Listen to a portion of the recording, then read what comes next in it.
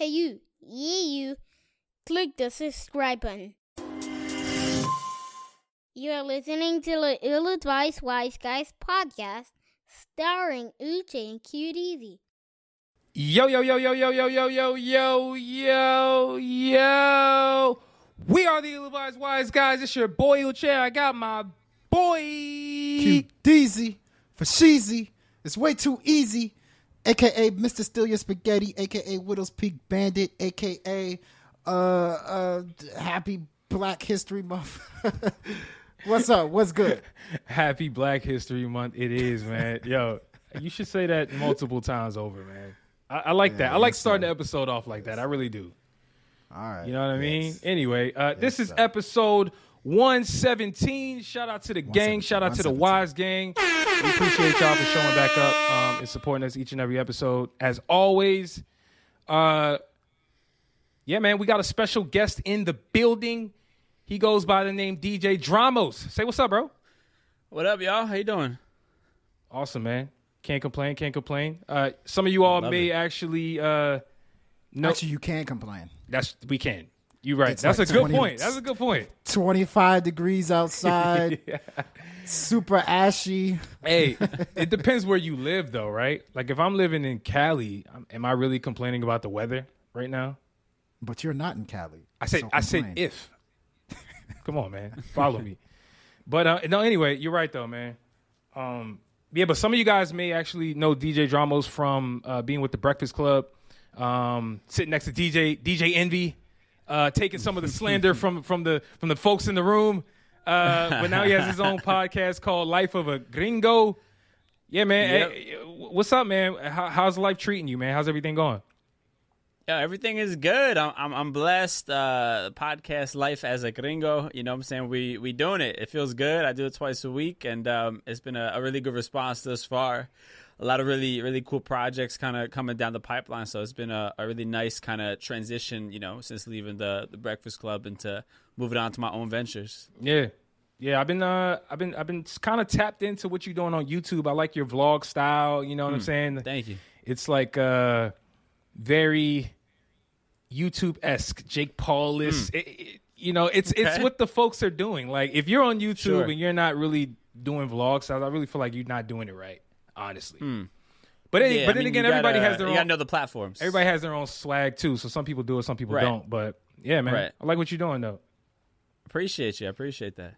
Yes, sir. That is dope as hell. That is dope as hell. So how many episodes are you in so far? Of the podcast, I think I'm at 51, 52. Something like that. We drop twice a week, every Tuesday and Thursday, so it kind of adds up pretty quickly. But it just launched end of like July 2021, so we're only a few months in, you know, half a year into doing the podcast.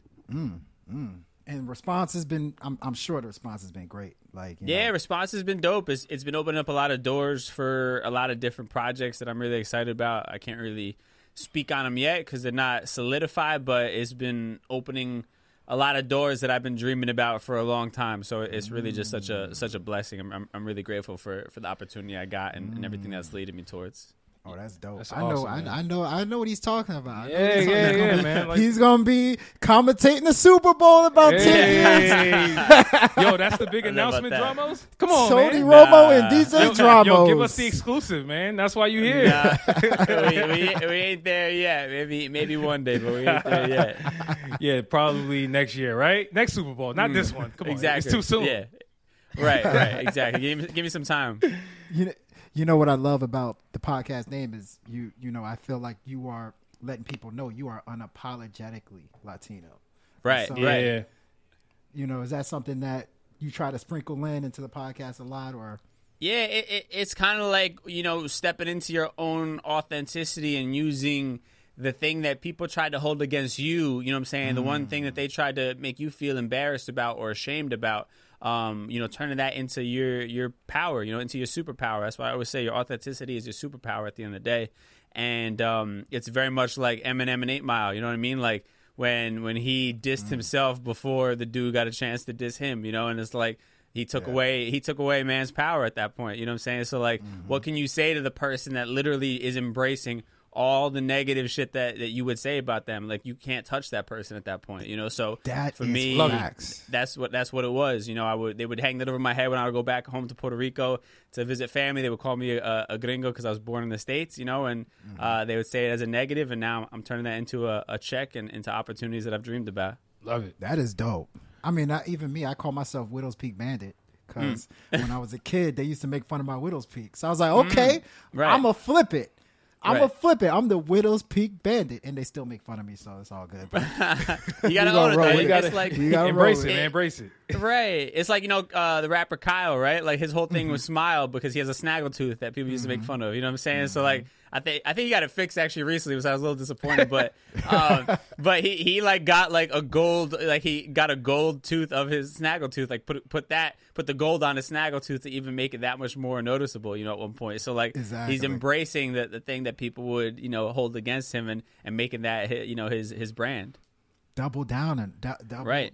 Yeah, man, we down on see it, examples of it all the time, man. I'm mad when people like Anthony Davis cut his brow off. Now we can't call him the Right. brow, you know. Like, imagine if Right. James Harden cuts his beard off. Wouldn't that suck? Like, would he lose his superpowers? You know, like, is that what would happen? Would he no longer be You able ever to seen score? You ever seen the pictures of him without the beard? It looks so weird. It looks weird. It's two different people. I'm with you on that. Hey, Dramos, I want to get more into your background, but we're going to intro the show real quick. You know, if you guys are watching this listening to this, and you want to see the video version of this episode, check us out on Patreon. Link will be in the description. As always, you know, and more recently, we've been pushing our Zero Skips Spotify playlist on Spotify. So if you're an up and coming artist or somebody who just is really into indie music and you want to hear top tier music from people you've never heard of, click that description in the bio. Go right to the playlist. But after you listen to this episode, not now, because you know we want you to hear the rest of this conversation. You know, and also, you know, just keep supporting us, you know, like this episode, subscribe, share it with somebody you know. You know what I'm saying? That's really how we've been getting our podcast out there and generating buzz. You know, it's really word of mouth, grassroots type movement. So if you want to be a part of the Wise Gang, meaning you're wise, but you're also a little ill-advised at the exact same time, hit that subscribe button, man. I really think you'll enjoy the show. Q, you got any announcements? Yes, sir. Check out ratingsgamemusic.com. Personally, what I think is the best song and album review site, but you know, I'm biased sometimes. But you know, we got new reviews of 2 Chainz's new album, Dope Don't Sell Itself. What a title, right? That's a serious Dope title. album, too. How do you even promote an album like that on like advertisements? Hey, check out 2 Chainz's Dope Don't Sell Itself. Dope is a metaphor, man. It's not Right. real dope. Duh. But Did you hear the album? He's not talking about actual dope. okay, Come on. He is talking about actual dope. What are you talking about? You know how many times he mentions he dealt drugs? But Yeah. we got the album review of that. We got Yo Gotti dropped an album, Free Game. It's a side A and side B. Very good album. He's a lot of knowledge. You got an album review on that, and we got all these other singles that came out. So check us out, ratingsgamemusic.com. Absolutely. And make sure you guys follow us on Instagram and Twitter. Again, links will be in the description. So here's what we're talking about today, guys. Joe Rogan and Spotify are in a mess right now. Sure, you guys, if you're not living under a rock, you know what's happening. We're going to break it down a little bit more, give you guys our opinion, where we stand one way or the other. Next, we're going to get into the Super Bowl, right? We know that's right around the corner. We don't know when you guys are going to hear this episode, but hey, we're going to give you guys our prediction, and let's make a little friendly wager on this episode maybe, you know, like whoever's wrong, you know, we're going to have to figure that out as we discuss this, right? Next, we're going to get into, you know, who's your favorite feature artist right now? We know J. Cole been running the charts. He's been going crazy for a few years. He's probably high on a lot of people's lists, rightfully so. But I think that is the part where we can really open up this discussion and really talk about some people who really been killing features as of late. You know, some people more so than others. But first, let's hop into the DJ Dramos conversation again, man. Dramos, I know, like I said, I've been keeping up with you on YouTube, just kind of checking out your content. I noticed that you know, your entire I would say, catalog of videos has come from a very authentic point of view, in my opinion, and it really starts from appreciate that from the first video that I saw of you, which was why you left the Breakfast Club. You know, like the title was just so raw and so just unbelievable. I was just like, wait, what the hell is this guy possibly going to say? And so without telling your story, I just kind of want to hear from you again, like, you know, what gave you that kind of courage to really like take that leap of faith to leave the Breakfast Club and really stand on your own 2 feet with what you got going on right now? I mean, I think at the end of the day, you know, I had been kind of wrestling with feeling like I wanted something else, you know, for the better part of a year, probably even prior to leaving, you know. And I think that I've always trusted my gut, and I just felt like, you know, I wanted more, you know what I mean? And I think, you know, being there, you know what where the ceiling is, essentially, you know what I mean? Like, I know it's their show at the end of the day, you know, and you know, there's no lane, you know, for me to be anything more than just kind of a supporting character, you know, and of course, like they've earned it. They've been doing it for 10 years, you know what I'm saying? Like, I'm not mad at that at all, you know, but for me, I got to do what's best for me and what would make me happy, you know, and you know, at that point, you know, the Breakfast Club wasn't something that was making me happy anymore. You know, I wanted something more for myself. I feel like I have a lot more to offer than just being, you know, some side character on the show. So, you know, it was time to kind of bet on myself and give myself the free time and the free space to kind of see what else was out there and to continue creating and see where it takes me, you know? I love that. Yeah, it's all about growth. I love that answer. Yeah. I love it. You know, I think a lot of people are naturally afraid to take leaps of faith and bet on themselves. Sure. You know, I feel like, Right. you know, it's kind of to the point you were discussing earlier about even the name of your podcast, right? Life of a Gringo, embracing negative stereotypes, embracing who you are. If you know yourself, just bet on yourself. You know, it's so hard for people to do. So, I mean, like, you're probably a work in progress like the rest of us who strive to have that light. But, like, what would you say is, like, one of the key things that you tap into that allow you to, like, even have that perspective when you're even creating those videos on YouTube and on just your podcast when you're giving your opinion? What gives you that confidence to really tap into that authenticity? I just think that I know that the times that I've expressed myself authentically and I've removed the filter and I've been raw about my experiences or how I'm feeling, those are the moments where I truly begin to connect with people. You know what I'm saying? Like, the beauty of social media is you can kind of see it in real time when you put out a piece of content, or when I was doing my IG lives every day and I could see that when I was truly just speaking from the heart, like, that would be when it would start to resonate with people, you know? And for me, like, that's my goal. I want to connect with people. I want to inspire people at the end of the day to, you know, push themselves to be better versions of themselves. And the only way to do that is to truly, you know, be unapologetically yourself, to be fearless, you know, to really walk in your own authenticity. That's the only way you're truly going to make an impact on people. And if that's your goal, you got to, you know, not be scared of looking dumb. You got to not be scared of being judged by others. And not to say that I'm totally, like, you know, impervious to that, and that I don't have moments where I doubt myself or where, like, I'm a little nervous, like, oh shit, like, what if this person hears me say this, you know, what are they going to think of me? Like, of course, but, you know, little by little it becomes easier and easier. And again, when you understand that the work you're doing is for the greater good, you know, it's easier to kind of, you know, find that kind of internal courage inside of yourself to really just be honest and understand, like, yo, this is gonna help somebody. When I'm real about mental health, when I'm real about, you know, my finances and how I had to overcome certain, you know, obstacles, when I'm real about what I'm feeling, it's gonna help somebody, and that's the most important thing at the end of the day. And I think it's, you know, what's interesting about what you said, it's not only jumping, you know, ship to grow and do other things, but it's jumping ship from what a lot of people consider a great situation with the Breakfast Club. That's even harder, you know? Sure. So it's like, and then another thing that's also hard, I think, from your perspective is that, you know, you're speaking for a whole community. Right. You know, there's people that definitely see you as an idol. There's going to be people that see you and say, hey, he looks like me, you know, and I want to do something just like that. And so, you know, my question would be, like, what is some of the, you know, lessons learned since, you know, you made this decision? What are some of the things that you're like, you know, that didn't go as well as I thought, or, like, you know, some of the things that you picked up? I mean, I think first and foremost, the lesson is I was right. You know what I'm saying? Like I was right in betting on myself. Like talk your shit. That's what I'm gonna say. Talk your shit. Yeah. Right, but I mean, I don't even mean it in like, you know, like a cocky way. I just mean like I'm happier. You know what I'm saying? Like regardless of anything else, I'm happier. You know what I'm saying? Like I'm doing what I want to do every day. You know, like I don't have the same kind of stresses, you know, that I had when I was doing the show. And listen, I had a lot of fun doing the Breakfast Club. It was a dream come true, like literally something I spoke into existence, you know.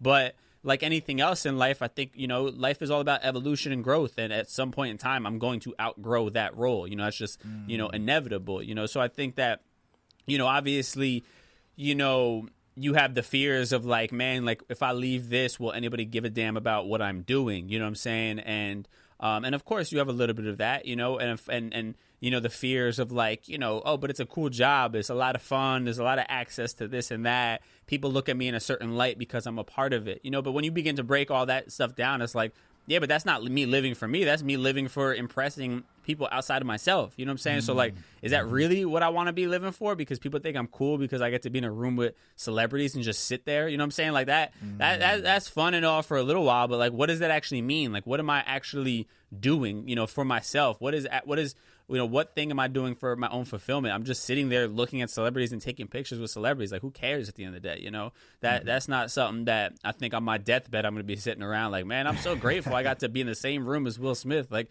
nah, that's cool, but like, hey, that's nothing to really brag about. That's not my accomplishment, you know, necessarily. Like, I'm not Will Smith. I'm not Charlemagne interviewing Will Smith. You know what I'm saying? Like I'm the dude who's in the room because I work for the Breakfast Club. Right. You know, so it's just getting real about what I really wanted. You know, like what type of legacy do I want? What actually genuinely makes me happy? Now, of course, you know, when that stops, you're gonna have people who switch up on it. You know what I'm saying? People who you thought really messed with you, or who people you thought you were cool with, that, you know, you kind of notice, I don't hear from that person as much, you know, or that person's a little slower to return my texts, you know, you know, these days. And that's cool. You know, I think at the end of the day, that's also a blessing in disguise, because it really shows you, you know, who's real in your life. You know what I mean? Like, who actually is deserving of your attention, who's deserving of your time and the effort that it takes to maintain a friendship, you know, or a partnership, or whatever it is, you know. So, I mean, again, all those negative things to me are blessings in disguise. And of course, you know, you're gonna have those moments of self-doubt, that I make the right choice, you know, are the haters right, all that kind of stuff. But again, I'm forever grateful that I chose to bet on myself, and you know, I'm very happy right now at this point in my life. Like, you know, I wouldn't go back, you know, if they like, yo, call me tomorrow, hey, can you come back? It just wouldn't be something that would make me happy. Yeah, vision. I mean, faith. There's several words that you can peel from it. Faith.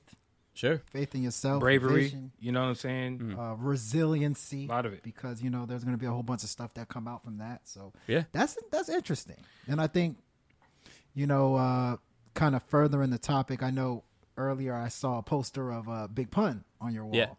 Yeah. And, you know, just the whole Latino rapper community, which I do think is underrated. Completely. Sure. Because in my view, Big Pun was one of the best rappers I've ever heard in my life. You know, some of the flows that he had, the lyrical content. So how do you feel about like kind of the in the hip hop community, the Latino presence on there? Yeah, I mean, I think it's the same way I talk about my podcast, just kind of reverse. Like, we exist in the gray area in hip hop as well, you know, because I think, you know, it's like we're allowed to kind of have a seat at the table because many of us grew up in, you know, in the same area. You know what I'm saying? Like, you talk about somewhere like the Bronx, where Big Pun is from, that's predominantly black and Hispanic, you know, black and Latino, and that's where, you know, I spent the earlier years of my life. You know what I'm saying? So like, we grow up door to door, next door neighbors to one another, you know, but and we grew up around the same culture. But, you know, hip hop is often thought of as strictly black culture, and everybody else is kind of just you know, getting a pass to participate in it, you know. And I think that first of all, if you just go historically, when you talk about legendary crews like the Rocksteady crew, you know, when you're talking about the history of hip hop, what makes up hip hop, the MC, the DJ, the graffiti writers, the b-boys, you know what I'm saying? Like, a lot of those b-boys, the break dancers that were back in the Bronx when it all started, like, were Puerto Rican, you know what I'm saying? Like, people like Crazy Legs, like, there's a history and a connection there, and a kinship that we all have, you know. There's a reason why Black and Brown is such a popular tagline, you know what I'm saying? It's just because certain experiences are very much, you know, one and the same, you know, and shit. If you You can go political and societal issues. You know, man, the idea of police brutality is an issue in the Latin community, just like it's an issue in the Black community. You know, and Black people are a part of the Latin community. You know what I'm saying? There are Afro Latinos, you know, with African descent. You know, those ships, if you want to go really far back in time, they landed in places like Puerto Rico and Cuba, just like they landed here in America and Jamaica. You know what I'm saying? Like, look at the food. You know, Jamaica's food, if you look at it, it's similar qualities, like, you know, the plátano, the sweet plantain, all that kind of stuff. Like, it's all shared. There's a reason for that. It's not by choice. It wasn't somebody stealing it. It really is like the diaspora, the African diaspora, really spread out, you know, all over the place. You know, so we have this kinship, and that's like a long way of kind of saying, like, you know, even with that history, we tend to not get the same level of respect or acceptance. You know, and somebody like Pun, who you mentioned, is probably one of the greatest lyricists of all time, you know, but doesn't get brought up in a lot of those conversations. And granted, he passed away pretty early on, I feel like, in his career, as far as when you're talking about when he became that guy, you know. But even look at somebody like Fat Joe. Look at the longevity of that man's career. You know what I'm saying? Like, you're talking from the 90s till today, he's still relevant. You know what I mean? So that's a rare thing to say about any artist, regardless of what race, you know, or creed they are. You know what I'm saying? Like, to have that kind of longevity. Yet, do you really hear people talking about Fat Joe as one of the greatest of all time? You know, and then even talking about... You don't. Right. Yeah. And even talking about Latin rappers, the Daddy Yankees of the world, the Bad Bunnies, like, yo, Bad Bunny surpassed Drake as the most streamed artist on Spotify in the entire world. You know what I'm saying? Like, and that's not just Spanish speaking people. So it's like, you know, a lot of people are kind of like, you know, brushing that off, but that's a huge deal. That's showing you, you know, that the buying power, the crossover potential of our music, but also just, you know, a skill level that I feel like a lot of people will write off just because it's, you know, not in English, or they can't understand necessarily the words that they're hearing. I love that. I love this combo, man. You broke that down very, very eloquently. I mean, there's so many layers to even what you just said. You know what I'm saying? Because go ahead, Q. You had a follow-up? Sorry, I was going to say, go ahead. let's be real. Yeah, go ahead. I'm guilty of that too. We all are. I think that we're all guilty of it. Like, Right. you know, for me, I talk about top 10, 15, 20 rappers. A lot of times I do forget to mention Fat Joes of the world, the Big Puns of the world. You know, I think we're all guilty of that. And I think, you know, acknowledging it, you know, it's funny. Every time I go to New York, which is my favorite place to visit, not necessarily, I can't live in New York, I'm not going to lie, it's a fast place, but it's my favorite place to visit. And I'm like, anytime I see a Black person, or I'm always like, oh, maybe they have some Spanish in them, or Hispanic in them. You know, I'm like, I know they may have grown up, because a lot of the rappers even today, like, I believe Fabulous is half Cuban, Right. or he has some Cuban in him. Cameron has some. Joel Santana, Jim Jones, like, a lot of these rappers actually have that in them, especially in New York. And so it's interesting. A lot of times that stuff doesn't get brought up about the impact, you know, Hispanic people have on the hip hop community. Right. Well, probably because that's viewed as, like, you know, that would hurt their credibility. You know what I'm saying? So, like, exactly. So it's like, you know, why would Fab talk about his Latin side or whatever? You know what I'm saying? Like, the person I think it was, like, is Noriega, you know what I'm saying, who really, like, really was trying to bridge that gap, you know what I mean? And, like, and he did, you know, but he was smart enough to realize the crossover potential that could happen, you know, but I think that from a marketing and, like, PR standpoint, it was smarter for them to not associate with their Latin side at all and just kind of be, you know, viewed as 100% Black. You know, it's so crazy to me that, you know, at this point, I think in America, there's more Latino people than Black people in America. You know, that is a market to, like, tap into. Right. What is the hesitancy of people trying to tap into that market? It's a huge market. Yeah, I mean, if you look at the census numbers, we're growing. I mean, there's predictions that the Latino population will outnumber the white population in the coming years, you know, in this country. So it's a growing, you know, demographic of people. You know, we're out here. I think culturally, many of us, especially those who immigrated here, your first, second generation, you know, I mean, I'm sure you guys could relate to this to a degree. I know we talked off mic that, you know, you guys are from what, was it Nigeria, you said? Nigeria, yeah. Yep. Yeah, right. So, I mean, I think many times first generation, you know, parents who come over here, they're in survival mode, you know what I'm saying? So they're really just trying to build. They're trying to, you know, be quiet and not draw too much attention to themselves, you know what I'm saying, out of fear of not being accepted or not out of fear of not having, you know, the same level of opportunity, you know, in this country, you know. So I just think when you pass that down a bit, it's like, you know, many Latinos in this country kind of held back on being forward facing, you know, speaking out against the things that are important to them out of that generational fear that was instilled in them, and like, you know, don't be seen, don't be heard type of thing, you know what I mean? Like, don't bring any attention to ourselves. It's only going to bring trouble, you know. So I think that, you know, my generation is you know, of the first of really saying like, nah, like fuck that, we need to have a seat at the table, you know. Our stories need to be told, they need to be shared, and they're stories that, you know, people outside of Latinos could also relate to, you know what I'm saying? It doesn't have to just 100%. Be for a Latin audience, you know.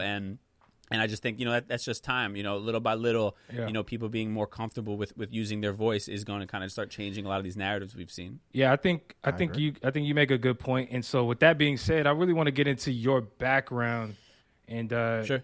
You being DJ Dramos, because, you know, there's a ton of people called DJ and they don't actually DJ. You actually DJ, if I'm not mistaken. And so from the exact perspective you just talked about, how like there's so many gigs in hip hop, from a B-boy to DJ to MC to all these different things that happen from the beginning of the genre. What made you want to get into DJing in the first place?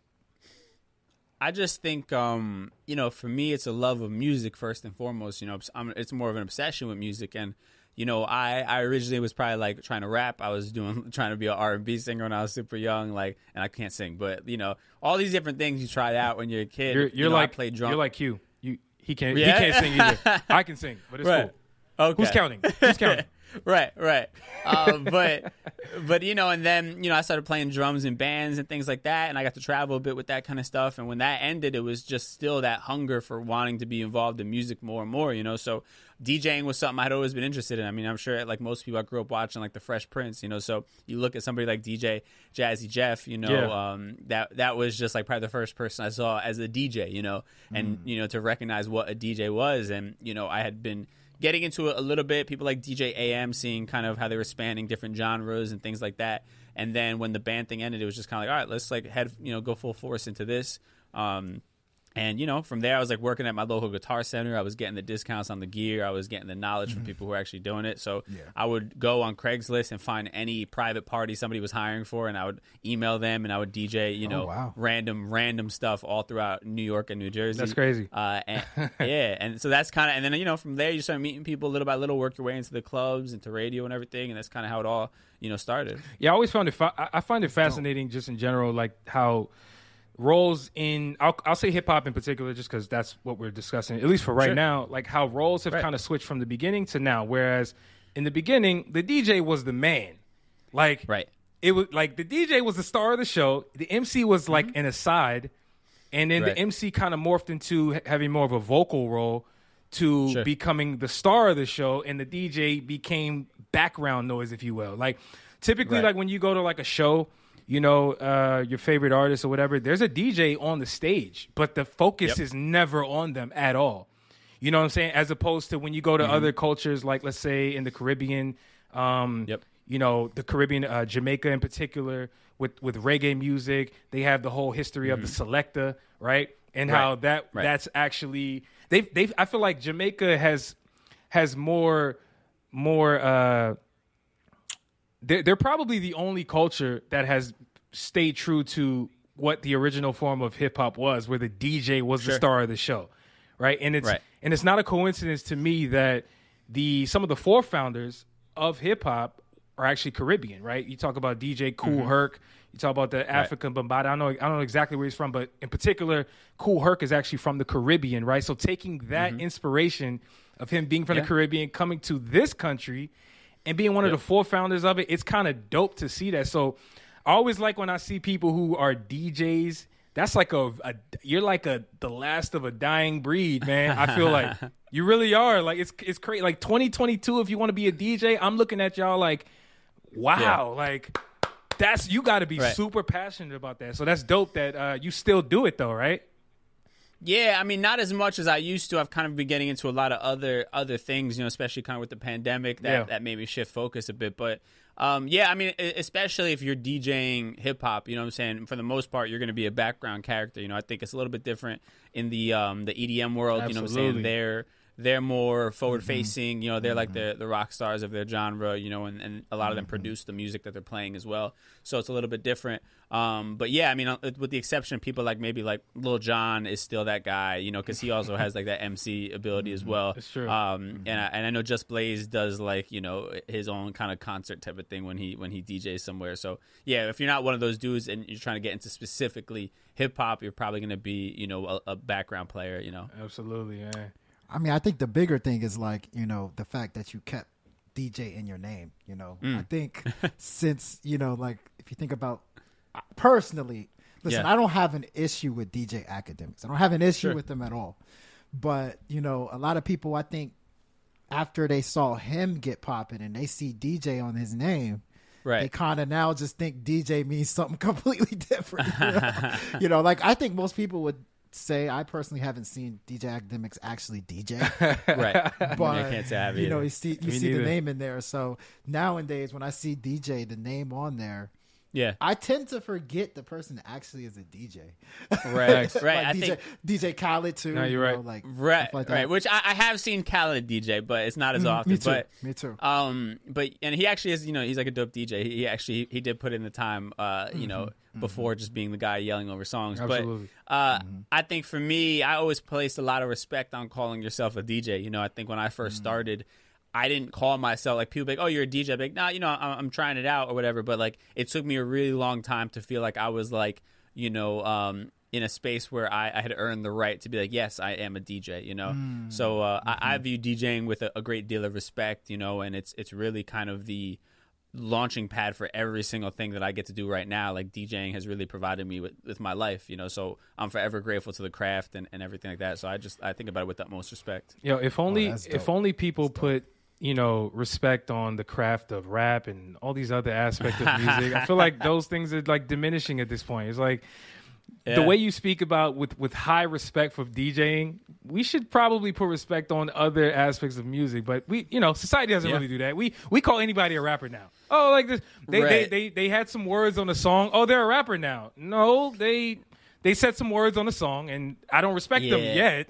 But maybe if they like get better, then like I'll put some respect on the name. You feel me? Yeah. Sadly, being a rapper has become the thing that like somebody who has developed clout for something, being a rapper is the way they can monetize it. You know what I mean? Exactly. Like, and that like the Bad Babies of the world, the Catch Me Outside girl. You know, it's like I've got all this clout and this attention, but what can I do? What product can I create? What service can I render? I'll just become a rapper. You know what I'm saying? And like, and that is kind of what tends to unfortunately happen in this sort of fast food social media culture that we live in. It's a damn shame that rap has become a lick. It's become a get rich quick type venture, if you will. You know, it's like, oh, damn, what can I do to make some money? You know, I'm just gonna rap. Like, why is that the thing? Why can't people get into business? Why can't you get into other things? Like, what about the craft of it all? You feel me? Like, that's the part that's, I think, dying away is putting. Yeah. But I will say, though, like, with that being said, although I'm for people getting into music, if you want to try music, go for it, you know? But that's why I feel like at the end of the day, like, the top rappers in particular will always be the people who can spit, right? Like, the people who can actually rap will always be considered that top dude because they actually have that respect for the craft and people put respect on their name as well. You get what I'm saying? So if you're playing the long game, you have to put in the work at some point, you know? I mean, but like even somebody like Lil Baby, I mean, when you hear him talk about how he got started, it was like, you know, paraphrasing here, but he was that dude as far as like in the drug game in Atlanta that everybody knew, you know, he was that guy and they were just kind of like, yo, you should try rapping because you're just that dude, you know? And you know, to his credit, he did, and he's one of the biggest artists in the world right now, you know, and it seems like he has put that effort now into his craft, regardless if you like his music or not. I mean, he's top tier right now, you know, he seems to be putting in the effort to actually have a real career in this, you know, in this lane. Yeah, I agree. 100%. Q, you wanna start the episode? You want to get into it? Yes, sir. Good conversations. Absolutely. Let's do a deep dive into this Joe Rogan Spotify. First topic. Very first topic.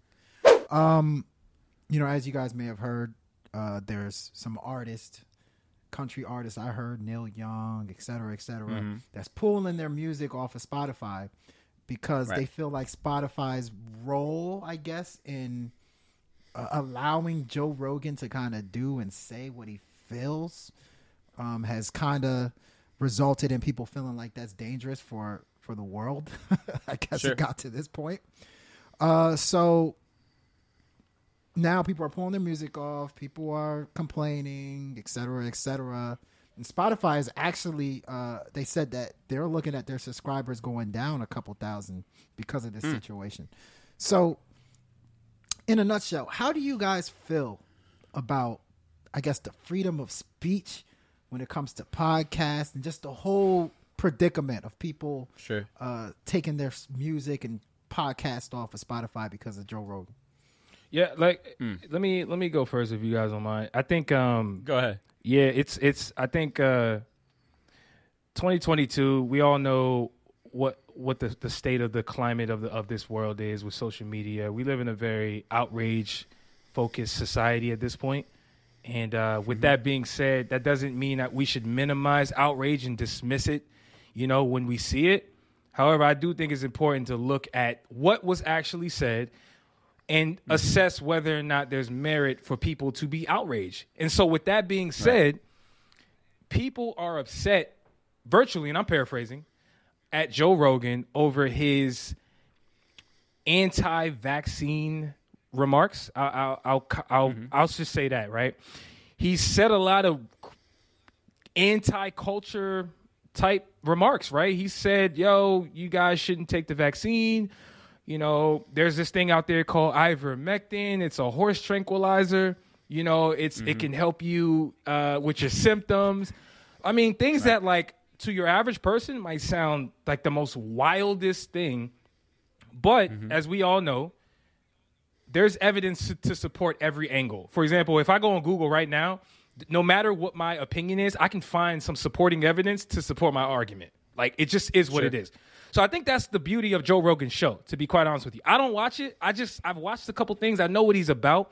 He's about creating nuance in conversations. He's about driving a conversation home, playing devil's advocate, making an argument, sticking to it, and just having a dope convo. So with that being said, naturally, that's a very dangerous place to be in, because in 2021, the vaccine is a very, very touchy subject for people. Very touchy. I'm talking about, people are getting mad at Kyrie. People are getting mad at anybody for coming out and taking a stance against vaccines because they think that you are a part of the problem why people are dying. That's essentially how they position people who are against vaccines. Now, with that being said, do I agree with Joe Rogan and what he said? No, I don't have enough information for that to even make any sense. However, I think the bigger thing here is people see the hypocrisy where Spotify gave Joe Rogan $100 million, right, to do a show exclusively on the platform, and it appears that Spotify is standing behind Joe Rogan. It's to the point where they're not even letting people cancel their subscription anymore. Like, they're talking about, we having technical issues. I feel like y'all stock plummeted 300 or however many, they lost about $3 billion in actual revenue over that short period of time. Their stocks plummeted in like one day. Right. They're feeling the pressure. People want to cancel. Sure. If you ask me, not to play conspiracy theorists, hey man, they might be locking y'all in. I don't know if they just talking about we got a technical issue. Like, they trying to stop people from canceling the subscription. But nonetheless, I can't prove any of that. I think the biggest thing though is I want to ask you guys a question. Where is freedom of speech in this discussion here? Is there a such thing as freedom of speech? Should Joe Rogan be able to have a counter opinion from the mainstream narrative? Because I feel like in 2022, having a counter argument or counter perspective is no longer allowed. What do you guys say to that? I mean, freedom of speech to me only goes but so far. I mean, just think about, you can't say bomb on a plane, right? Like, so there's a reason why you can't say that. It puts people at risk. It makes, you don't know, somebody says there's a bomb on the plane, everybody starts stampeding, people get trampled and die, right? Like, that genuinely causes a concern for people's well-being if somebody's yelling bomb on a plane. So your freedom of speech only goes but so far until it begins to put other people's lives and livelihood at danger. You know, so to me, somebody like Joe Rogan, I think the bigger issue to me is that a lot of the guests he's having on there, you know, a lot of the conversations are just flat out lies. You know what I mean? Like, you can talk about, you can find any supporting thing on Google, and that's true. But that doesn't mean that it's an actual fact. Like, you or I can go on Squarespace right now, create an entire website dedicated to some sort of BS information, and somebody can Google it, find it, and think it's true, right? That doesn't. So to me, that doesn't make it right. And then when you begin to dive a bit deeper into Joe Rogan's guests and some of the people he has on, like the Alex Jones of the world, people who talk about the mass shooting that happened in Sandy Hook at the elementary school, saying that was a hoax, and he's spreading that information, spreading that lie. You know, imagine you're the parent of one of those children who was lost that day, and you're hearing this person on a gigantic platform spew a lie just because he wants to add revenue to his website, more numbers to his podcast, and all the other things. Like, that's where it starts to become dangerous, and that's where you have to kind of draw the line, I think, as somebody like a Joe Rogan, knowing that you have a giant platform like this. I think when you have, you know, anything, it comes with a bit of responsibility. You know, you have to... You know, I have no problem with having people who disagree and having the counter argument, you know, having a conversation with that. You know, you can have a conversation with a Kyrie Irving, and I wouldn't say cancel Joe Rogan, he's talking to Kyrie Irving. No, but when you have people on your show consistently who are making a living off of pushing lies, and lies that could lead to the death of people, you know, you own some sort of, you know, responsibility. You have blood on your hands at that point, you know, when you're pushing all of these things. And to me, someone like him, he can say, oh, I'm just trying to have the counter argument, you know, and that's why people are getting bad. It's like, nah, like, to a degree, you're living in the controversy. You're liking the fact that people are talking about the Joe Rogan podcast. It's bringing you more attention and more viewership. And just like, you know, the story of Icarus, when you fly too close to the sun, you might get too damn close to the sun and burn up at some point. And it seems like that's what somebody like Joe Rogan is doing. And I think for me, the last thing, I saw that video that somebody put together, a compilation of him saying the N-word, you know. To me, that just shows his brashness. Like, obviously, it's just quick clips. We don't know the entire context. But regardless of the context, you, as somebody who has, you know, is well-traveled, well-versed, has, you know, is not living in a bubble, you're living in Hollywood, know that you as a white man should not feel so comfortable to say the N-word in any context, right? Like, you should be doing exactly that. Just because it says you're telling a story where somebody might have referenced it or whatever, you just say the N-word. You don't need to say the whole thing. But him, again, flying too close to the sun, he's pushing that boundary to see how far he can push it. And eventually, man, that's going to catch up with you at the end of the day. Like, you have to take responsibility for everything that you're doing, especially when you're getting that big and your platform is that large and reaching that many people. Like, the damage, you know, could be immense. I mean, shit, look at President Trump and the blood that he has on his hands, and the people sitting in jail right now because they followed the nonsense that he was spewing. Hey, Q, if you don't mind, I just want to say something real quick, because I like where you're going. I was going to bring up the compilation videos I saw of him saying the N-word, like, on Twitter. Right. Because that's an important part of this combo that I think people are missing. You know, everyone's making this about the vaccine, rightfully so, because Neil Young and a whole bunch of other people made that what this was about. But there were other people who were against Joe Rogan, who said they want to pull their music off Spotify, like India Re. You know, a lot of people don't. Right. You know, they may not be familiar with India Re's catalog. She may not have been an A-lister. She may not be a household name. But she was probably the only person that I saw mention that. It's not a coincidence that she was the only black person on that list, to my knowledge. Now, with that being said, I told Q before we recorded, I said, man, look, you know, nuance is very important here. You know, people can take compilation clips, compilation video, people can develop a compilation video of everything that you say to develop a narrative against anything that they want you to say or want to put out there about you. But at the same time, while that is true, something else can be true, which is, bro, you shouldn't be saying the word. Why are you comfortably using this type of rhetoric? It's very offensive to the people who are in that community, black people in particular, look at that word as offensive, demeaning. I'm not going to get into the black on black usage of it because that's a whole different debate. But when white people want to just casually use that word, it's not cool for that to happen. And I find it very, very, just absolutely ridiculous that Spotify stands behind Joe Rogan so much that all they said, the CEO came out and all he said was, we stand behind Joe Rogan and he has some opinions that are not of the mass mainstream. So all we're going to do is put an advisory on his episodes where he's talking about COVID to say that there are some opinions that you may not agree with and this is counter to the mainstream. That's it. It's that money. It's that money. The money talks. Right, bro. 100%. But exactly. They made too big of an investment in this man. So what are you going to do? Because if they cancel the show, I don't think he has to return that check. You know what I'm saying? So what can you do? You got to sell them ads. So what do they show their cards? It's like that same. Let's say it's Black History Month. You're going to see a lot of companies politicking to the black community. We stand with you in solidarity. All this. Yeah. But when it comes to the money, that's the one thing that they can never look past. And I mean, listen, I've done work for Spotify. I know different people there, and I've had great experiences. But to me, again, this shows you where loyalty lies. When push comes to shove, when money is there, you're going to find out what people really think and what they actually value. Loyalty is to the dollar, man, not to the well-being of the people. Q, how you feel about this, man? Well, I mean, y'all said some great stuff, and I was just sitting there taking notes and all that. There's a lot of things that are important in this conversation. Money is probably the most important when it comes down to it, but also taking a stand.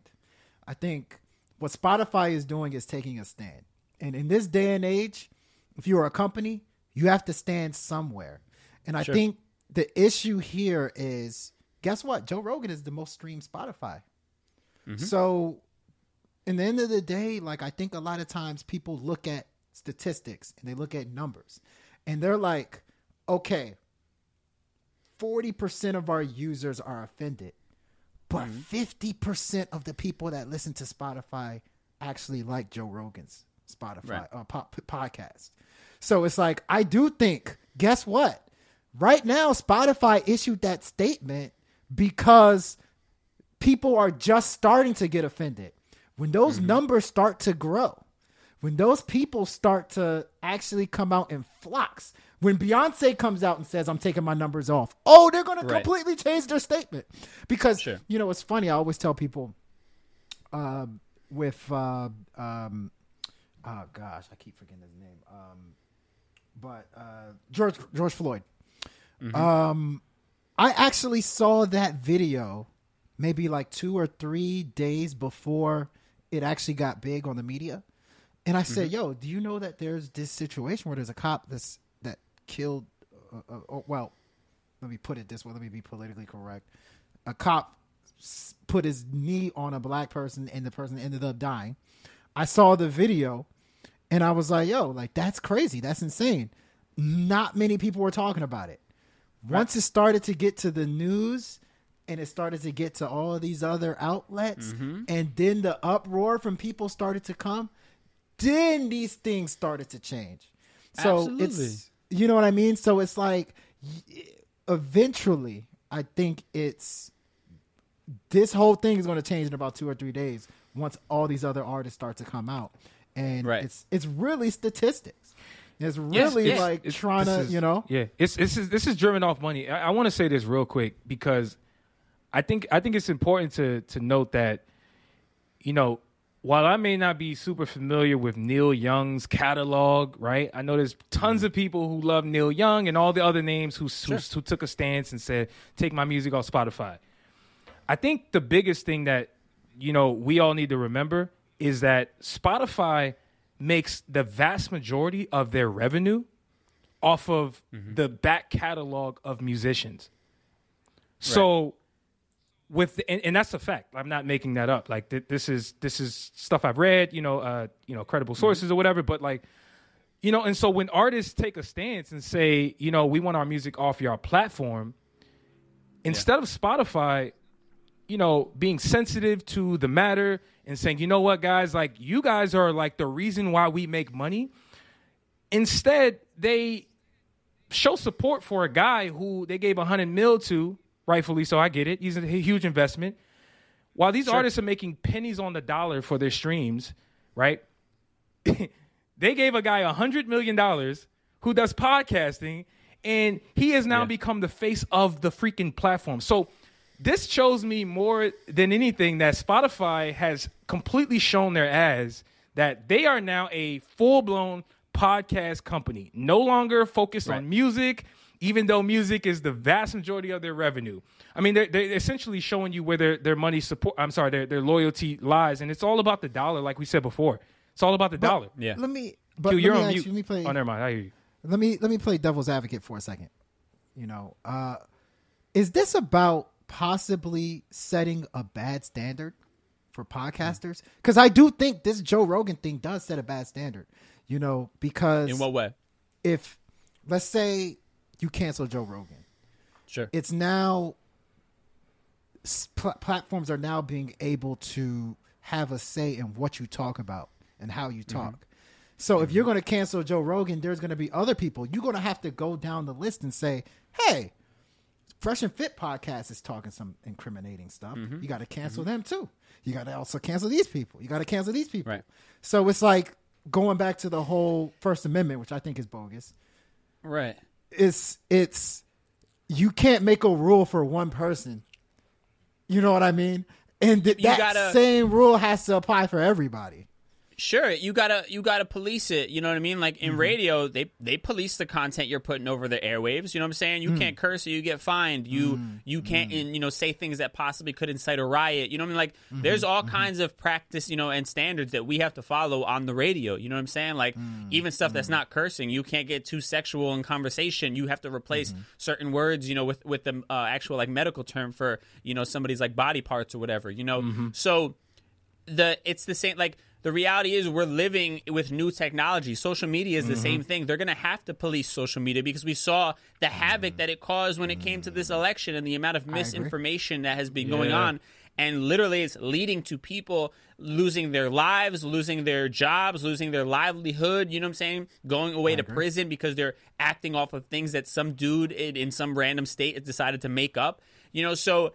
it has to be policed. We can't exist in a world where it's the wild, wild west, and the reality is we don't own these platforms. I don't own Spotify. I don't own Apple Music. I don't own Instagram. So if they tell me the conduct that I am doing does not meet their standards, I'm asked out, just like at a job. You know what I'm saying? Like, would you go to your job and act the way that you would on a Friday night with your boys? I don't think so, right? Like, you wouldn't have a job at that point. There are certain standards that you have to practice while working that job for that particular company. And every company has a different culture, right? Every company, you might be able to just dress casually for this job because we have a different company culture. Other ones, suit and tie every single day type of thing, So I think we have to understand that, and we can't scream First Amendment right for everything when you're dealing with the idea of things that are going out to the masses and could cause safety concerns for other people. So Dramos, I got to use some pushback.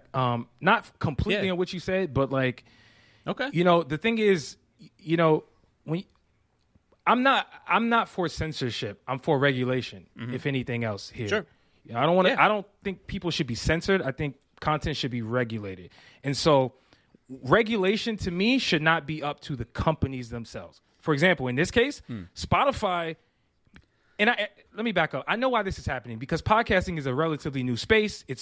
We're at like the gold rush right now. Like people don't know if podcasting is radio. Is it not? Is it kinda? You know what I'm saying? Right. Like it's on a streaming platform. Sure. There's like this real gray area that podcasting exists in.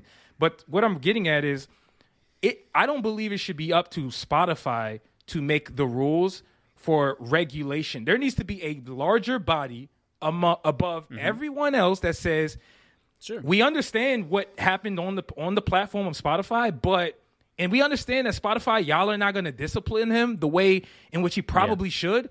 So we're going to do it. There should be some type of arbitration level to make this happen. Like you have the FCC watches over television and watches over radio, right? Like that's there you go. That's governing exactly what I'm body looking at. that holds the the regulations. And I agree with it. That's why I think the government needs to step in and regulate social media and have rules and practices, right? But right now, it, again, like you said, the Wild West, and it also is the companies are the only people in charge right now. So we have to hold them accountable until there is some other governing body that holds them accountable. No, 100%.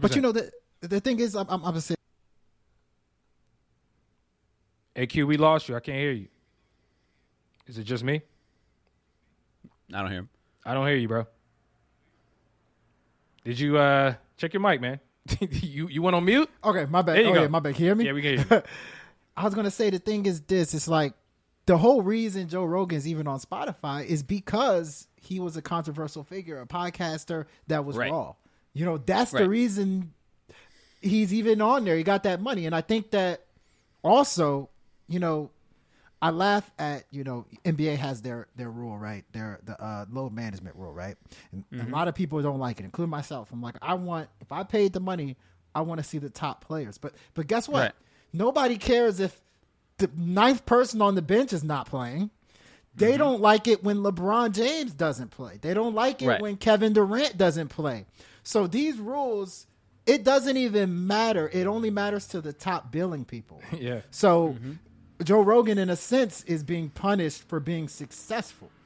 Like, you get what I'm saying? So there's like You're the easy target, but rightfully so, saying? because you bear the most responsibility, though, 100%. too. You know what I'm saying? Because the content you're putting out there is reaching far more people than my podcast is, so you should have more eyeballs watching exactly what you're doing, because the potential damage is that much greater. And I don't have a problem with Joe Rogan being controversial and allowing different points of view to be heard, but like, there are just particular people, there are particular topics of conversation, particular vaccine remedies that we just know are not real. And the unfortunate part is, like we've seen with so many people in this country, there is a great deal of this population that needs to be protected from themselves, because they do not understand how the internet works. They don't understand how misinformation gets out there, and to them, if somebody like Joe Rogan is on a gigantic platform like Spotify getting however many million listeners a day or an episode, he must know what he's talking about, or somebody would stop him, right? That's a lot of the mindset of a lot of people. So some people need to be protected from themselves. I'm not going to lie, man. Listen, we could probably talk about this for a long time. I do want to wrap it up. This is a dope convo. The last thing I'll say is, you guys would be shocked at some of the stuff that my parents send me on WhatsApp. Like stuff that is clearly not true, that they're forwarding. Somebody sent them and they forwarding it to me. And it's some of the most asinine stuff. I'm like, y'all don't believe this, do y'all? Like, they're like, oh no, if you and one thing I learned is, if you package something the right way, if you make it look real, if the person sounds credible when they're saying it, if they speak with authority, your average person who has no idea about that space will more than likely believe that there's something truthful about that statement, when in fact it could be a complete lie. And so with that being said, there needs to be regulation on every level. I'm for that. I'm not for censorship. I don't think Joe Rogan should be canceled, but I do think, though, he should not be able to say certain things on his platform, including the N-word. If I'm being real, he should not be allowed to say that as many times as he said. I don't care about context in this case. The hard ER, by the way, not the A. Like he's been saying the ER, but anyway, let's lighten it up though, man. Let's lighten it up. Next topic: the Super Bowl is around the corner, guys. I don't know if you guys canceled the NFL. You guys still watching football or not? That's a touchy one too right now, right? They got that lawsuit going on with the dude from the Dolphins, I think. Yo, doesn't it feel like everybody's getting canceled these days, man? It's just wild. This is a crazy time we live in, man. It's interesting. I don't know, man. But anyway, the Super Bowl is around the corner. We got the Cincinnati Bengals versus the LA Rams. Cannot believe the Rams are playing a home game for the Super Bowl. Like, this is... I mean, can you draw it up any better than this, man? Let's talk about the actual game first, if you guys don't mind, and then we'll get into some of like the performances that's coming up during the event. So, first and foremost, who you guys got in the Super Bowl, man? Let's start with you, Dramos. I mean, I'm torn on this one because I'm a Bucks fan first and foremost, so I've been heartbroken because of what happened with the Rams beating us. But I kind of see this as, you know, historically, the team that got hot late is the scary team, right? So, like, the Rams, you know, are a great team. They're someone that people expected to be a part of maybe these final conversations as the end of the season comes along. The Bengals are kind of like that hot team that caught, you know, steam at the right time. It reminds me a lot of kind of like when the Patriots played the Giants, you know what I'm saying? It was just like the Giants were just that team that was grimy. They were ready to play. They had, you know, a chip on their shoulder, and they got hot at the right time, and they took out the team that was that favorite, you know? So it's tough. I'm going to go with the Bengals just because of that. My heart tells me the Rams are just too damn good. That defense is too damn good. Yeah. But I mean, there's something about Joe Burrow, the way that man is carrying himself right now. He just seems fearless, and that's what you want in your quarterback. I'm going to pick Bengals, although somewhere in the back of my head is probably like the smarter choice would be the Rams. Okay, Q, what do you think, man? So I think the NFL got to change several rules. Yeah. I'm going to say that. I think they need to take the tie out. I think they need to change their overtime rules, tweak it a little bit. Another rule that I think they need to change, they do not need to take 2 weeks off for the Super Bowl. Because what you're saying is right. Cincinnati's hot, but now they got 2 weeks to kind of cool off, and that you know, rhythm and all that. Sure. For a team like the Los Angeles Rams, who have a home game on top of that. Unbelievable. Right. I think because they're so good from top to bottom, defense, offense, all of that, they will be able to overcome that 2 week period where you're not playing. Sure. I think Cincinnati's, they're hot right now. If it was played this week, I would pick Cincinnati. But if it's 2 weeks, I got to go with the Rams, man. I got to go with the Rams. So, damn. So, let me try to break this tie then. Because we got one Cincinnati. Well, you're like kind of Cincinnati, but you really want to go Rams, it sounds like. I mean, Cincinnati final answer, but yeah, I'm still a little torn. Yeah. So, I'm with you guys, man. Like, you guys make great points, especially like the week off. That is like a strange thing. I do think that has to do with like marketing and, you know, they got to get the advertisers involved. They got to draw, you know, build the hype up and create the storyline. Because that is a huge part of like even just sports in general is the storyline aspect. That doesn't get talked about enough. It's the reason why like NBA has become like a 365, you know, well, not every sport, but NBA and NFL have become like all year round, even if they're playing. But I don't know, man. There was something special about what I saw with Joe Burrow and that team, specifically that defense, though. Like, people are not everybody's talking about Joe Burrow, but like to see what the Bengals did defensively to stop Patrick Mahomes. I mean, there were some plays that I was just like, bro, like I was sure they were going to lose on a few occasions, but then that defense stepped up and it really made me think, wow, like, is this a fluke or should we expect this going forward? And so I'm kind of with you, man. My head says the LA Rams are at home. They seem to be a more a more high-powered offense. They seem to be the more well-rounded team. Their home game, I'm with you, but I don't know, man. I think I'm leaning more. I would say I'm leaning more towards the Bengals because of what I believe their defense is. I believe their defense is going to surprise some people. And then I think that Joe Burrow in that offense with like Joe Mixon and Jamar Chase, they're solid, man. They're like beyond solid. Yeah, they're like a low grade version of the other squad where they are a good offense and good defense, but maybe not as high powered as people expect the Rams to be. So I'm leaning towards Bengals, but I may switch. Too technical. I may switch. You're getting too technical. This Super Bowl is about will Matthew Stafford show up or not.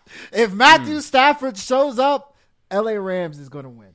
If Matthew Stafford starts to do the shaky things he's been doing throughout the year, Cincinnati's going to win. That's what it comes down to. So you can say that all you want, but you can say that's technical all you want. That's simply analysis. What I would say is this.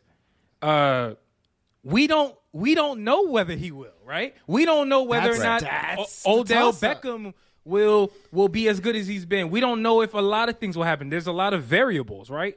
Obviously, if your boy Mahomes was in this, or Tom Brady, people would be like, "Oh, no, I'm going with them."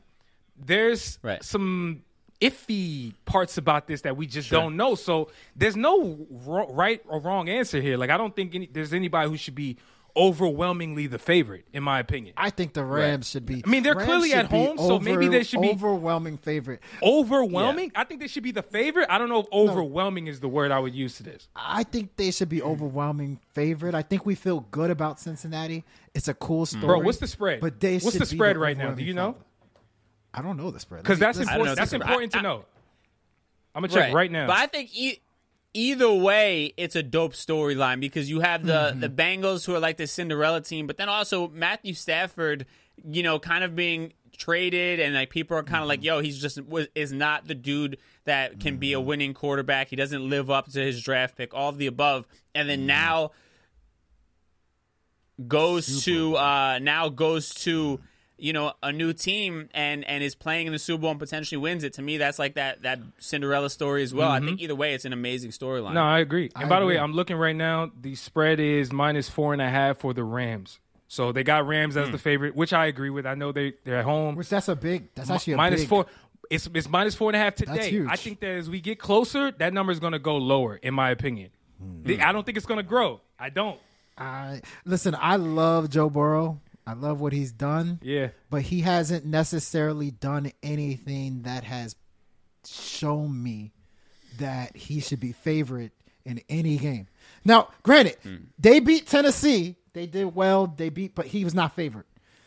They beat Kansas City. They did well. He was not These favorite. are surprise wins. Agreed. Like if he beats LA with Cincinnati, that would be a surprise win. That would be an upset. We know. Because he has not done anything.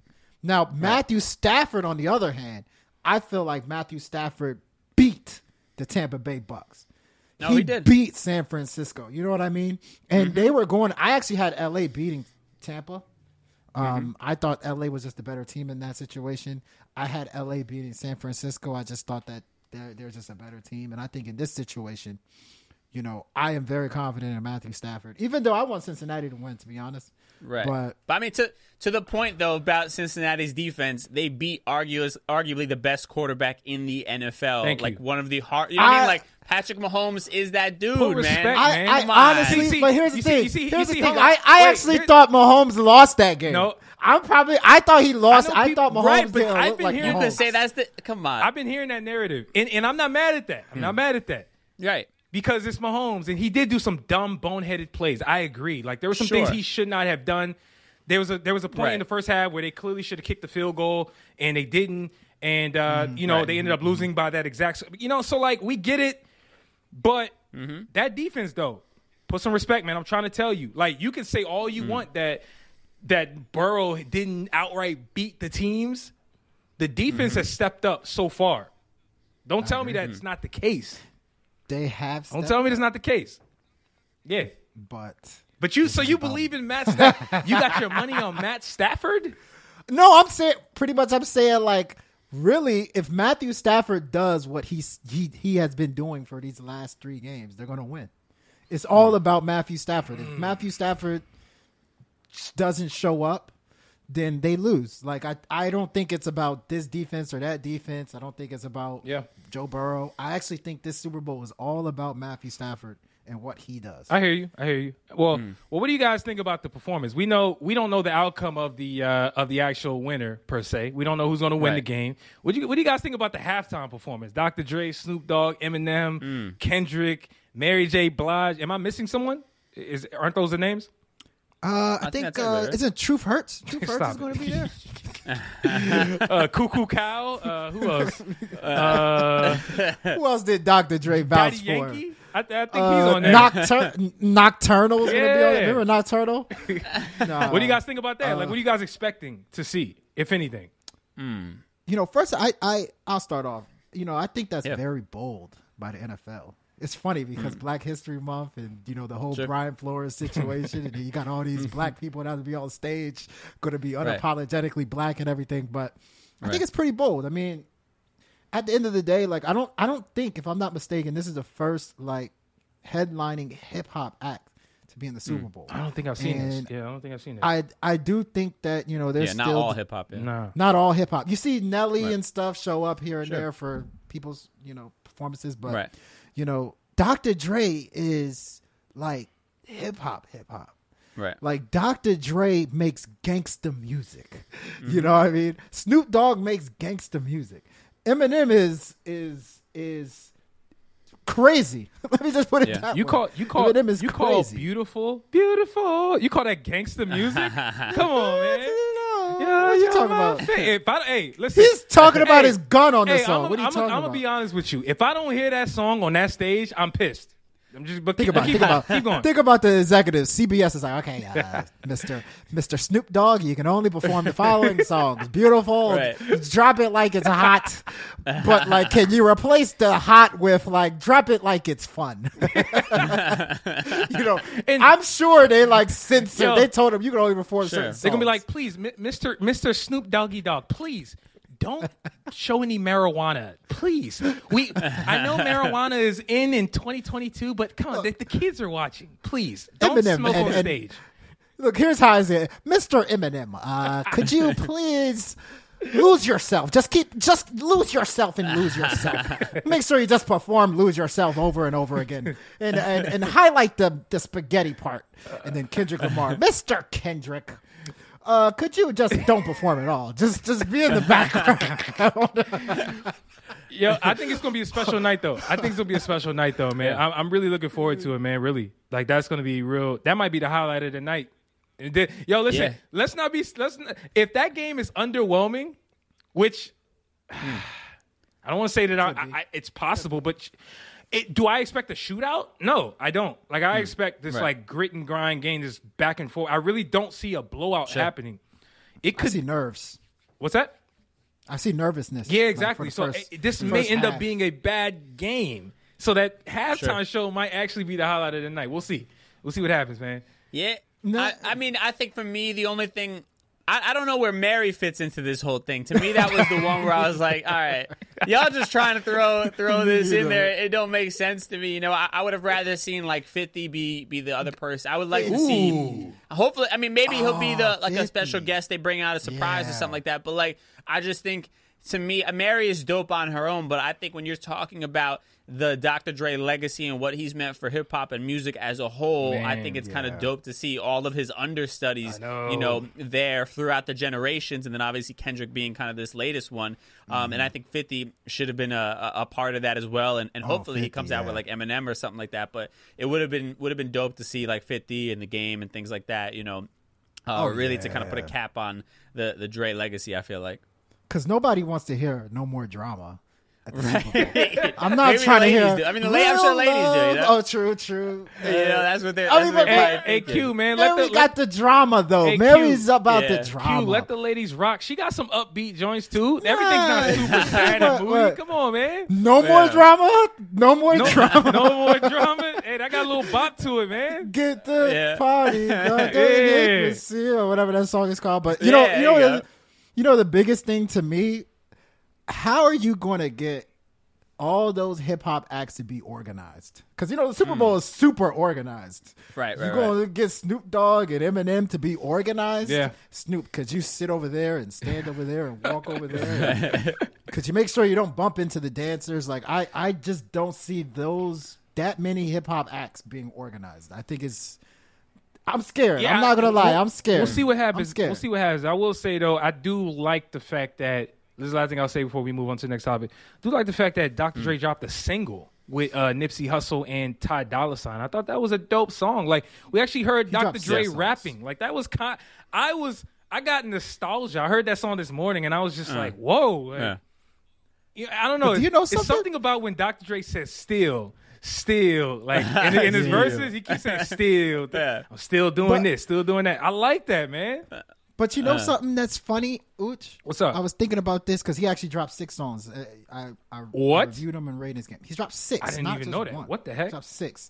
But you know what's funny? There's a generation of people that don't even know the importance of Dr. Dre. You have no idea. Right. I was gonna say you have no you're idea. not hearing people talk about him dropping music. Like if you look, I didn't see it pop up on the blogs like that. You know what I'm saying? So like. This new generation doesn't even like go crazy when Jay drops a record like that. You know what I'm saying? So there's a definitely that people aren't up on like the legends like that. There's a gap. Yeah, absolutely. And like some people are, who is Dr. Dre? Or I'm hoping that like performances like this will kind of show his extension, right? Because people love Eminem, people love K-Dot, people love Snoop. I'm hoping that like people see that because this is a moment. Better believe it. Yeah, and I agree though. I wish 50 would be on this stage. That would be dope too. Yeah, music. Hey, Mr. Snoop Doggy Dogg, ain't nothing but a G thing. Could you please like leave that behind? And what about Bow Wow? Can we bring Bow Wow? Bring Bow Wizzle on the stage here. Hey, next topic. Let's keep it pushing. We'll try to wrap this up shortly. Q. I know you feel some type of way about J. Cole's recent feature run. He's been really going crazy. Benny the Butcher killed that verse on Johnny P's Caddy. I still don't know what Johnny P's Caddy means, but he also had that feature on YG's newest song with Moneybagg Yo, Scared Money. So I think I know who you're going to mention, but who are some people that you guys are kind of just excited about when it comes to features these days? Who's at the forefront of just killing every song to you guys? Q, what do you think? Well, I think it's obvious. There's the obvious ones like Lil Baby. Lil Baby. I feel like Lil Baby's on every song. I heard Lil Baby on a Kirk Franklin song. I heard Lil Baby on. I heard him on a techno song the other day. Yesterday. I swear. Liar. You're lying. I swear to God, like he was you heard him on a techno song. It was an EDM record. Like he actually was. Really? Bro, I'll send it to you. Wow. He Lil wasn't. Baby, I think he wasn't that bad. He was just slightly bad.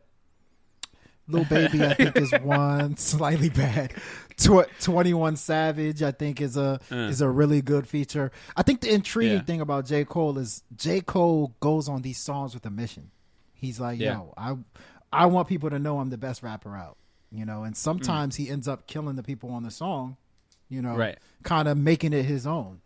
So, it just kind of brings me back to, the heyday of hip hop, where if Biggie was on your song, like that was a huge movement, like, Method Mans of the world, DMX, where they were trying to kill each other on the song. They cool friends and they can chop it up later, but like the goal was to slay a verse. And so J. Cole, I think he's bringing that back, but there's not many people that are also doing that. I mean, I think I see. I get what you're saying. With I think Lil Baby's on everything, and I agree. He's like the one I can think of where it's like he. To me, I fuck with Lil Baby. I think he adds something to the records, but I think that. I mean, I think of somebody like Nicki to me is like the ultimate verse, like feature killer, where she just goes in there and like destroys everybody that's on there and makes can make a record with her verse. I mean, I think about like Monster. You know what I'm saying? That to me is just a legendary feature.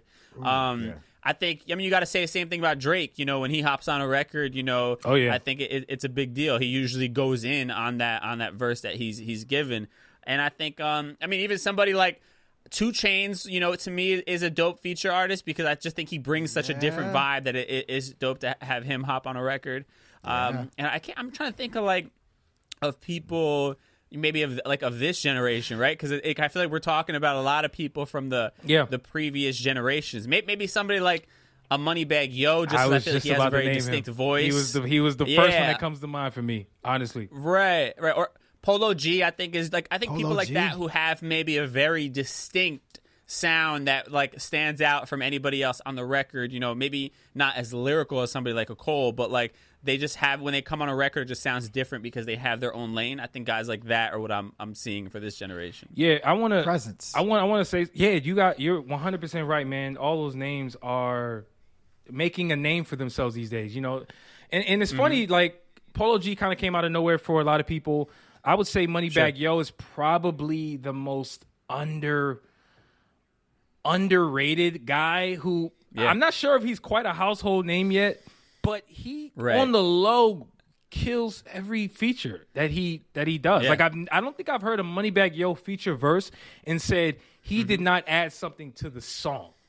You know what I'm saying? Right. Like, I mean, whether it's a hip hop artist or whether it's a or whether it's a R&B, it doesn't matter, man. He brings a certain flavor to the song that I think is the point we're making here. Like, when you're a feature artist, it's important to really do that. I got some names though that feature a lot that maybe don't have distinctive sounds per se, but they're on every song. Ty Dolla $ign is like the number one person that comes to mind. Like, he's everywhere. He underrated, by the way. I think super underrated. He doesn't get the respect because he has his own lane. Like, it's not R&B, but it's not hip hop. It's just Ty Dolla $ign, and he sounds dope on like every record. You throw him on a hook, it sounds good. Yo, Ty Dolla $ign has been one of my favorite guys. I was pissed after he dropped Free TC.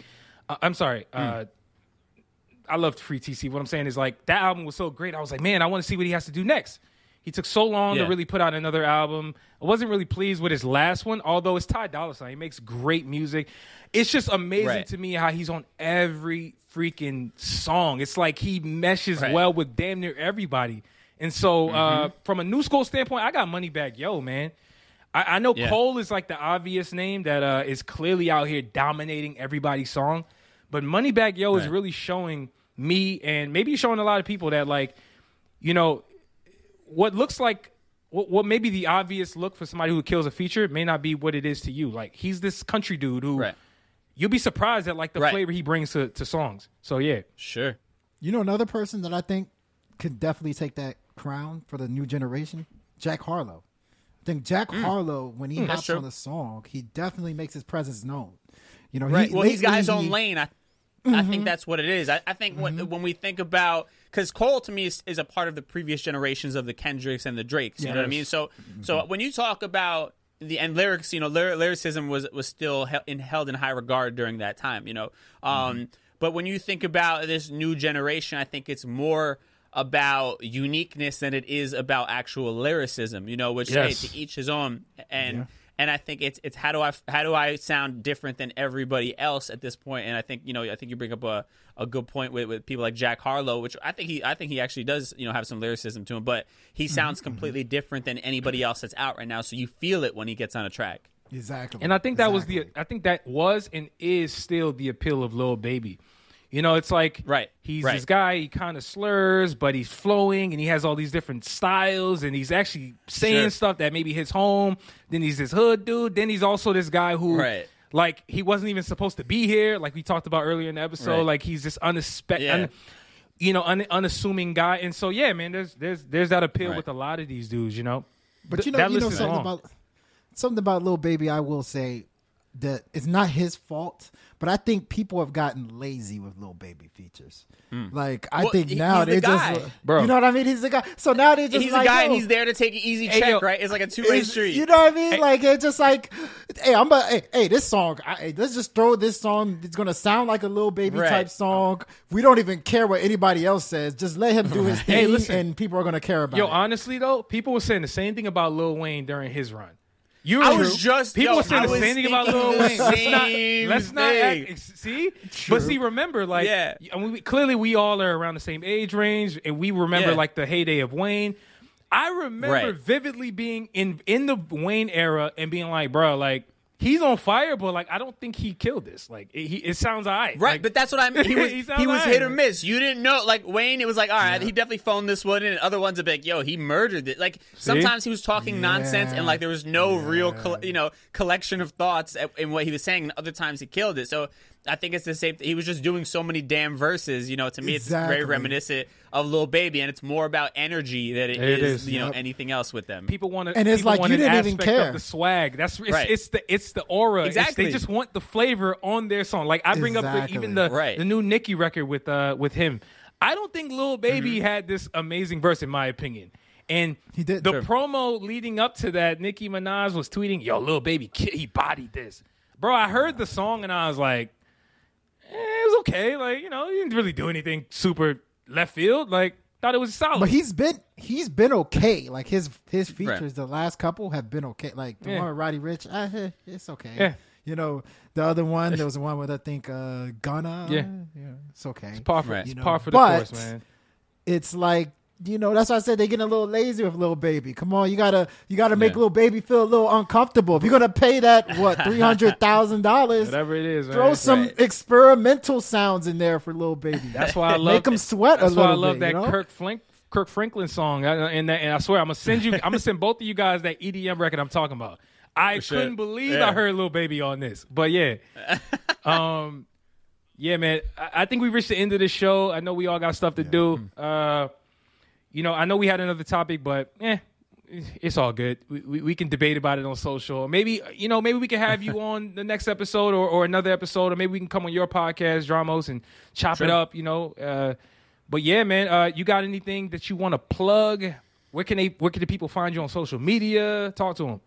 Man, everything is at DJ Dramos. So Instagram is probably where I'm the most active at DJ Dramos. Obviously, you got the podcast Life as a Gringo, which obviously is me seeing life through my lens, as a American-born Latino. But I think a lot of the messaging is pretty universal. It's a lot of just personal growth. It's a lot of finding your authentic self, finding your voice, and trying to exist in this world and better yourself just a little bit each and every day. So I think there's something in there for everybody, as well. And man, a lot of stuff on the way. I'm really excited about a lot of creative projects. So just tap in, at DJ Dramos on them socials and keep up with what I'm doing. Dope. Love it. Dope. Hey man, this is a dope conversation because we absolutely, not many people can keep up with us when we talking politics, music. You kept up and did something. I loved it. Loved it. I appreciate it. Loved it, bro. Man, that was dope. I had a lot of fun, man. Definitely, I would love to come back sometime. Y'all let me know. Oh yeah, for sure. Soon. Yeah. I might call off sick one day and you and Uch can go out. or vice versa, Hey, whatever. We can make it happen, man. Hey, listen, follow me, UCHAYVA on all platforms, Instagram, Twitter, Facebook. I don't use Facebook. Hit me up on Instagram and Twitter. We can chop it up. Follow QDZ. What? Come on, give me your socials, Q. I don't. You switch yours often. I don't even know what it is. QD isn't available on Twitter, aka QD wears Hermes. And check me out on Instagram. I'm barely active on that, but check me out anyway. Check me out your local grocery store, broccoli and cauliflower section. If you see me buying some broccolini or mangoes or any type of produce, say what's up, man. Don't be a stranger. Your local grocery store. Yeah. DJ Q, DJ Dramos. Yo, listen, man, this has been dope, man. We really appreciate you for stopping by, DJ Dramos, man. Of course. We reached the end of the show, and on that note, if you're giving advice, make sure that mother sucker is ill. Yes, sir.